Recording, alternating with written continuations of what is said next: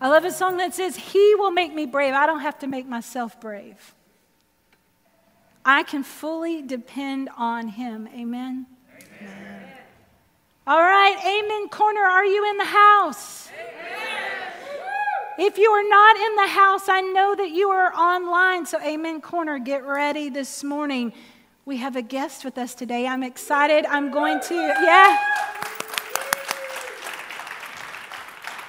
introduce her here shortly. Some of you have known her even longer than I have, and some of you are meeting her today. I can't wait for you to meet our guest today. And she's not even a guest. I mean, she's been here a long time at Lover's Lane. I want to say, are you scooting us in just a little bit, I think. Okay, there we go. We've been in a series called Discovering Our Purpose. How many know you have a purpose? You do. Some of you are raising your hand this morning going, I think. Not sure, maybe. But you do. I promise you were created with a purpose. We're also on our second week back in person. Can I get a witness? Amen. Yes. So as we keep going into this series, it's our Lenten series, and it's a time of reflection. It's a time for us to take a moment and discover what that means to really walk and to live into that purpose. And so our way of putting that together was through a series and giving 7 steps to discovering that purpose. And if you remember, our first week was listening. How many of us discovered we may not listen as well as we thought we did? Clyde, you're laughing. Then step 2 is sacrifice. What are we willing to sacrifice in order to do what God has called us to do? Then last week we discovered that one of the greatest tools through finding our call is failure. That one hit hard, didn't it? Because one of the greatest tools that God will use in showing us our call are owning our failures. So today I have asked Pastor Kay to join us to discuss our step number 4, which is perseverance. Now I have to be honest. This is one of those things where I don't want to ask for it, just like I don't want to ask for patience because I'm afraid He's going to give it to me. Right. But you need to understand that perseverance is so important along this faith journey that we all take together. Many of you know Pastor Kay, but as I said earlier, many of you do not. Pastor Kay has been here at Lover's Lane for over 15 years. It's a long time. Long time, yeah. Has stuck around. Pastor Kay is our executive pastor. So she makes sure all the business runs like it's supposed to and keeps all the pockets in place. It's a lot. It's a lot. But she also has an anointing to preach, and she has something to say. And so I wanted her to come in today and speak because I thought there was no one any better to speak on the topic of perseverance than Pastor Kay.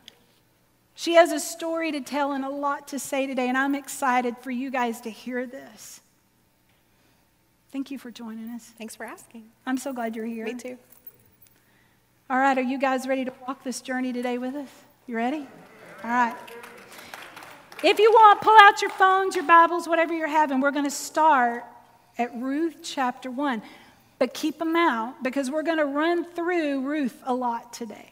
And if you want to follow us, we're going to be talking through several chapters. But I'm going to read to kind of give you the beginning of the story. I'm going to skip a little bit, but from chapter 1, I'm going to go to verse 8.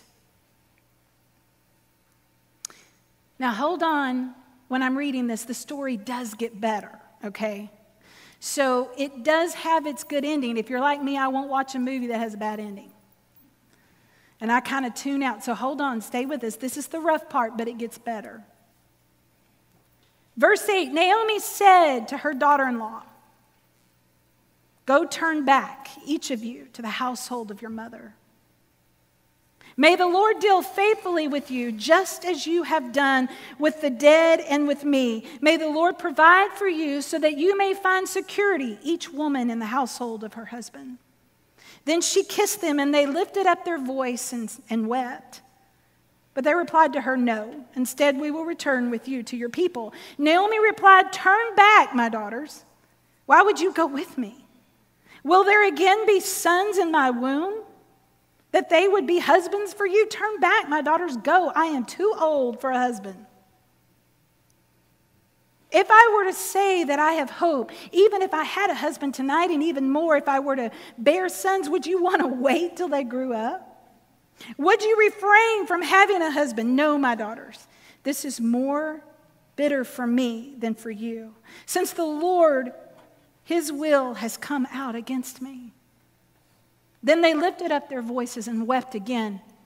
Orpah kissed her mother-in-law, but Ruth stayed with her.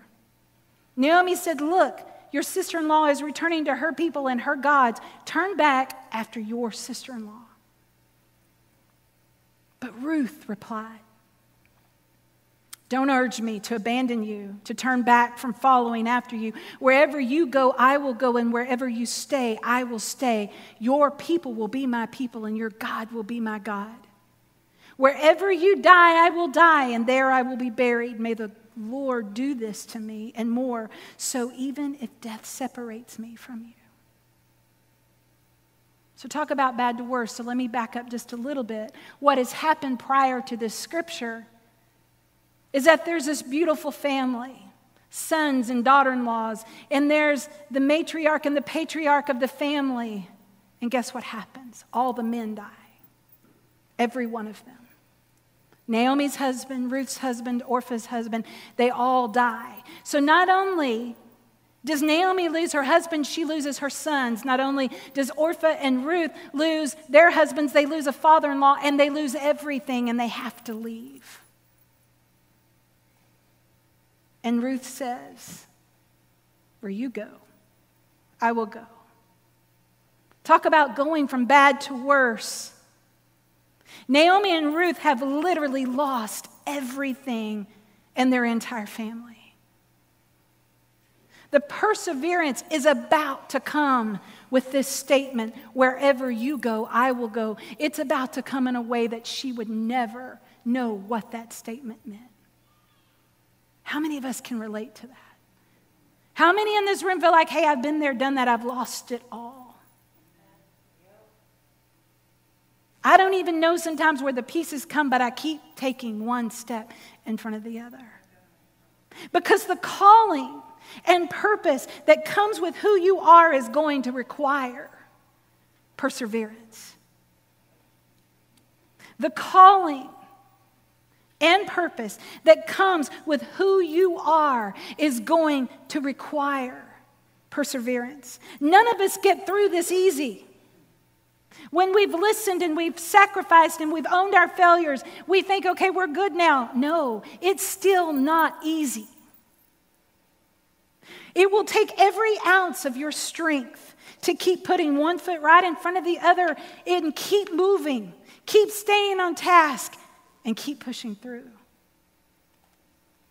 Walter Elliott, a former Secretary of State in Scotland, said it like this. He said, "Perseverance is not a long race. It is many short races, one after another."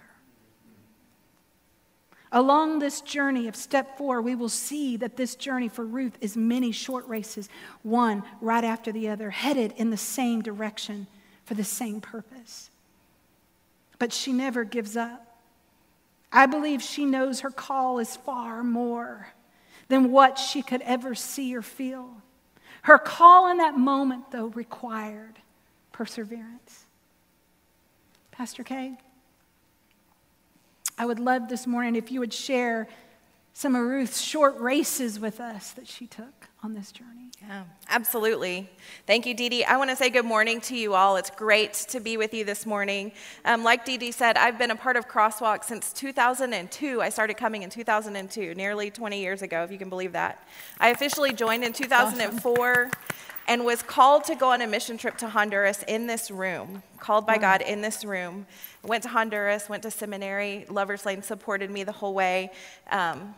Through getting married, I got married in this room because Crosswalk has been so important in my life. And so I'm just delighted to be here with you, talking about one of my favorite scriptures in Ruth. As Dee Dee said, we're going to talk about what it means to persevere in our call, and often it's a bunch of short races. I love that idea that it's a bunch of short races, and I like to think about it by saying that the call by God on our lives is really to do the next right thing. We're called to do the next right thing, and then to do the next right thing, and then to do the next right thing, and sometimes we mess that up, don't we? I know that I have many times, and when we mess it up, what do?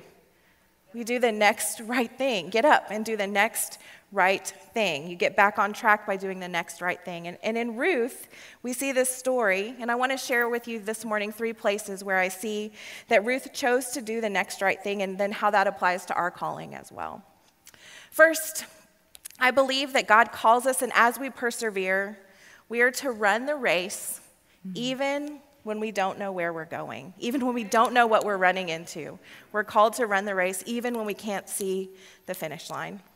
You see, Ruth and Naomi, they've just experienced this tremendous loss, this tremendous pain. As Dee Dee set up for us, Naomi, she left Bethlehem with her husband. His name was Elimelech, if anybody's looking for a baby name. Their 2 sons, they go with them because there's severe famine in Bethlehem. They can't feed their family. They decide, we're going to take the family to Moab, which is 50 miles walking east of Bethlehem across the Dead Sea. And her sons, they're there. They marry Moabite women, which was not forbidden, but they're foreigners. And unfortunately, tragically, her husband and sons die. And that leaves her with Ruth and Orpah, her daughters-in-law. And I'm just going to give you this tidbit of trivia for free. Oprah Winfrey, did you know this? She was named after Orpah and Ruth, but they couldn't pronounce her name, so they just started calling her Oprah. Anyway, total sidebar, but that's your free trivia for the day. But Ruth and Naomi, they're faced with this uncertain future. They have no idea how they're going to stay in Moab. Naomi says, I have to go back home where my family can take care of me. And Ruth says, I will go with you. Where you go, I will go. Where you die, I will die. And there I will be buried. Your people will be my people. Your God will be my God. Ruth is called to go to Bethlehem, to this place that she has never been, with her mother-in-law. And she is so faithful to this call to run this race, even when she didn't know what she was running into. And I would venture to guess many of us in this room this morning, I know you and I have, experienced similar things. Loss that is just crippling, or an uncertain future, or feeling like an outsider without protection from anyone, or making a decision to go towards something uncomfortable out of our comfort zones. And what we find is that Ruth's story fits right into that place because, you see, this is a story about faithfulness, and this is a story about redemption. It's about a woman who persevered in following God's call on her life, and she's adamant. She says, I'm going to cling to you. I mean, like, picture clinging. We have to stay 6 feet apart. I'm going to cling to you so tightly. And the Hebrew word there that in that verse is actually the word dabak, D-A-B-A-Q. And I actually had this word engraved on my husband's wedding band because it means I'm sticking with you. No matter what, I'm sticking with you. I'm going to cleave to you. But I think there's more going on here than just what's happening between Ruth and Naomi. I think Ruth is saying, God, I'm going to cleave, I'm going to cling to, I'm going to stick to you and your call on my life.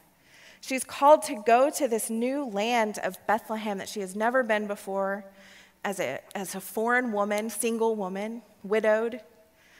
And she says, yes, God, I will go.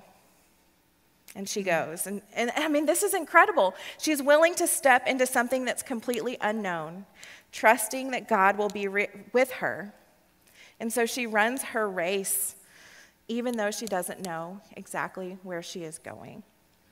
So sometimes I think God calls us to do the same, right? Absolutely.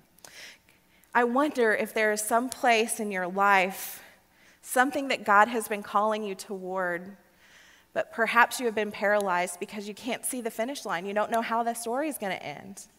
Maybe today is the day to do the next right thing and to run the race even when we don't know what we're running into. You know, the second thing I draw from this, or I glean from this, if you've read Ruth, is that we are to run the race even when it is hard. We are to run our short race even when it is hard. How many of you know about hard? We know about hard. She goes and she does this right thing, and we read that she gets to Bethlehem, and Ruth and Naomi, they stir up this whole scene in Bethlehem because here are these two widowed women. They're back from Moab, and Ruth 2, verse 3 says that she's now living in Bethlehem, and she has to do something to take care of her mother-in-law. So she went out. She began to glean in the fields behind the harvesters. And as it turns out, she found herself working in a field belonging to Boaz, who was from the clan of Elimelech, her father-in-law.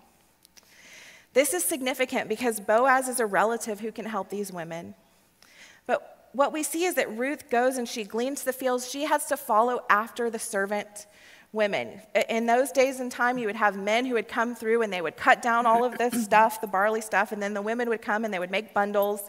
And then here comes Ruth. She is able to go after the servant women and pick up just the scraps that didn't make it into those bundles. So her status has changed, right? She is no longer a married woman in her hometown. She is widowed, a foreigner, and now she's allowed to pick up scraps after the servants. And I wonder if this is a hard place for her. I wonder if she's embarrassed by her status change. I wonder if she's self-conscious. You know, I wonder what's going on for her there. But she does the hard work. She does it even when it's hard, even when it was embarrassing, even when it was challenging. She followed God's call. She did the next right thing, and she finds that God provides for her in that place. God provided extra for her as she was going to pick up these leftovers. And I think that for us, as we go to the places God calls us to go, that the work is often very hard. Amen. Amen. And we are called to run that short race even when it's hard, knowing that God is with us, preparing the way for us, providing for us. I'm reminded of the scripture in Matthew that many of you may be familiar with. It's chapter 16, verse 24. This is Jesus talking. He says, hey, if anyone wants to come and follow me, this is what you have to do. You have to deny yourself, take up your cross, and follow after me.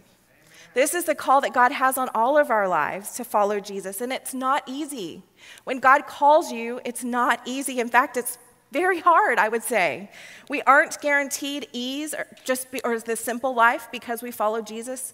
We're guaranteed the opposite. Go and pick up your cross.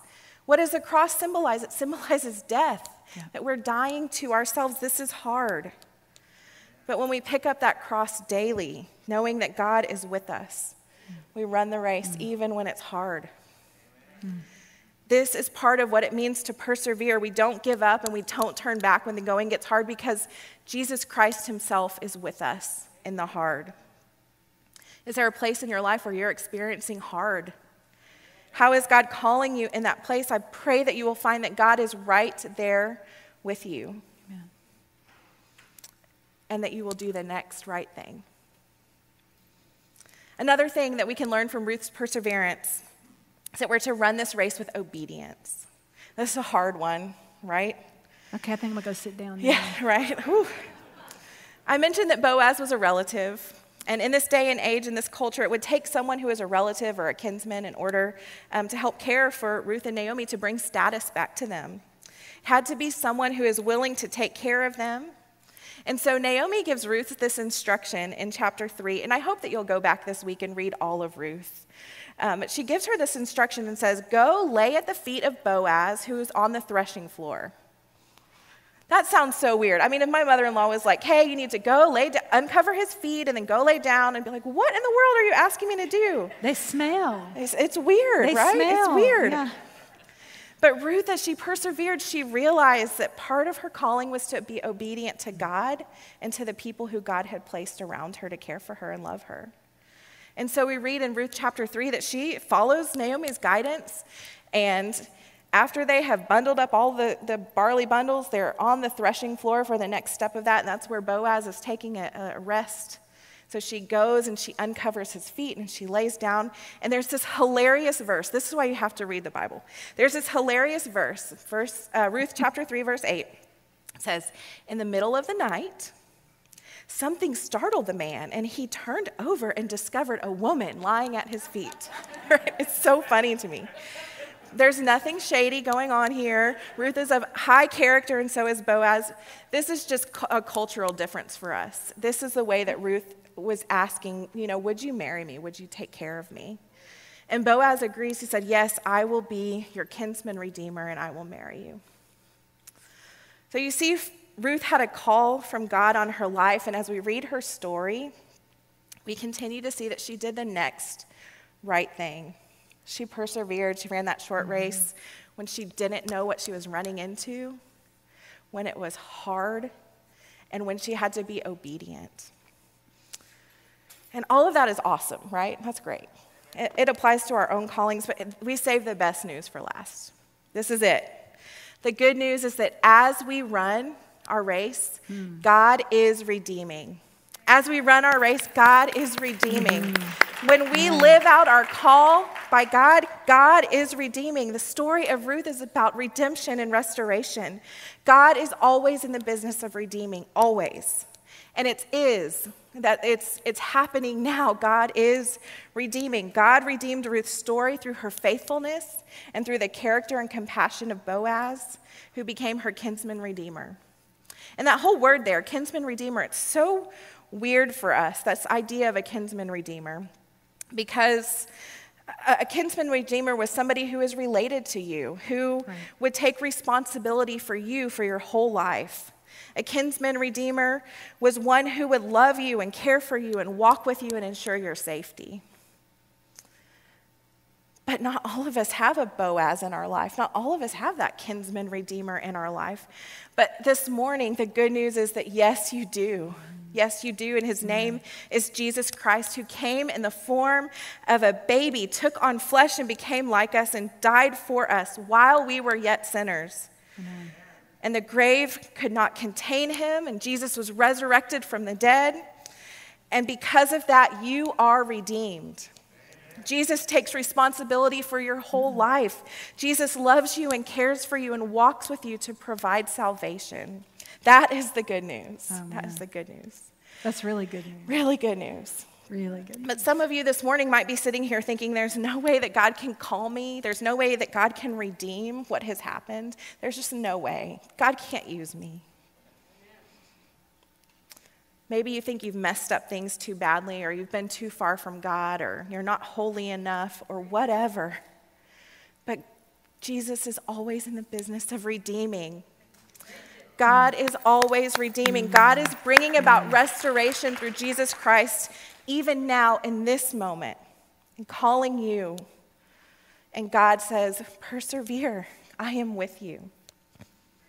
And so my prayer for you this morning, my friends, is that through Jesus Christ, our Redeemer, you would hear God's call as you listen, as we fail, as we sacrifice, and then as we persevere, so that you would run that short race, even when you don't know what you're running into, even when it's really hard, and even when it requires obedience. Amen.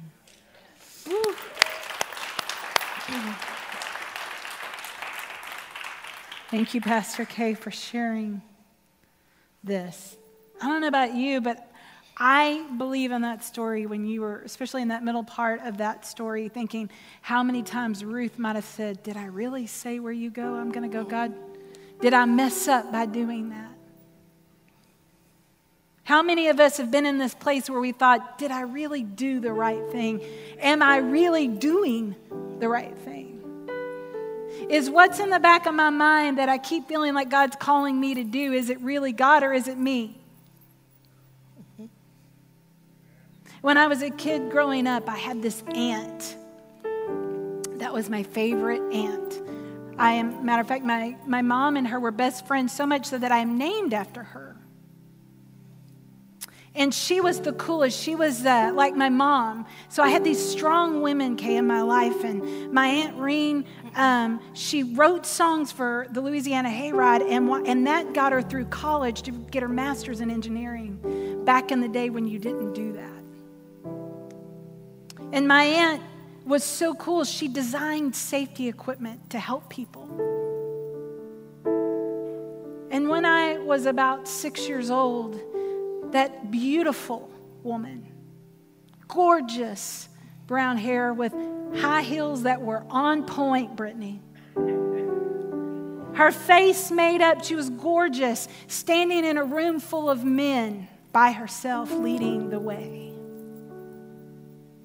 She develops a form of cancer in the blood that just got a hold of her.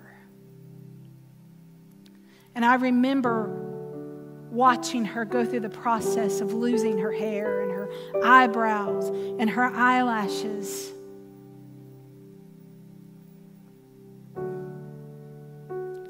And I would watch her every day that I was over there, usually on a Sunday morning, put on her eyelashes, paint on her eyebrows, put her beautiful wig on, put those heels back on, because she was going to give God all she had.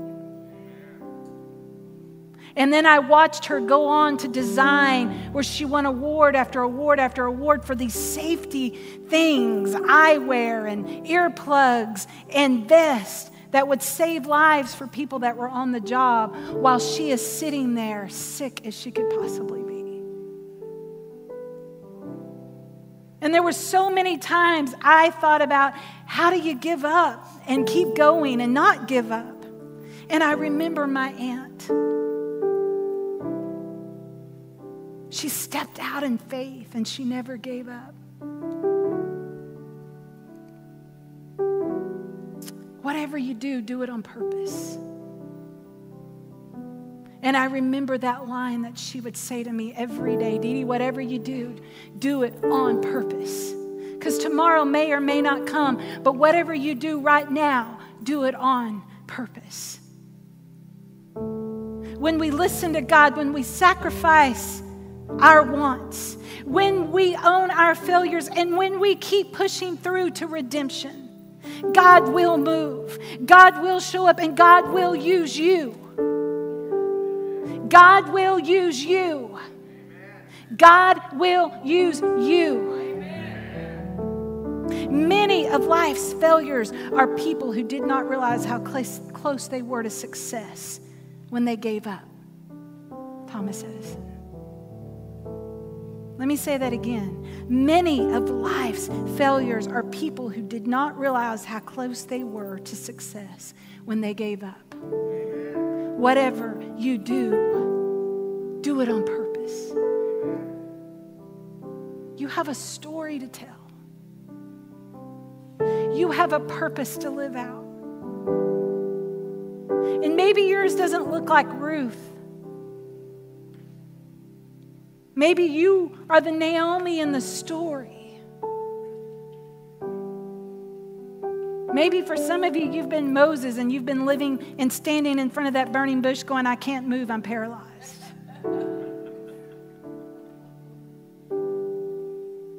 Maybe some of you have been like Moses and said, well, I don't speak well. So there's no point in God using me. And God says, it's not about how well you do something. It's about what Pastor Kay said. How obedient are you going to be? Whatever you do, do it on purpose. Because it's your story to tell. And only you can tell it.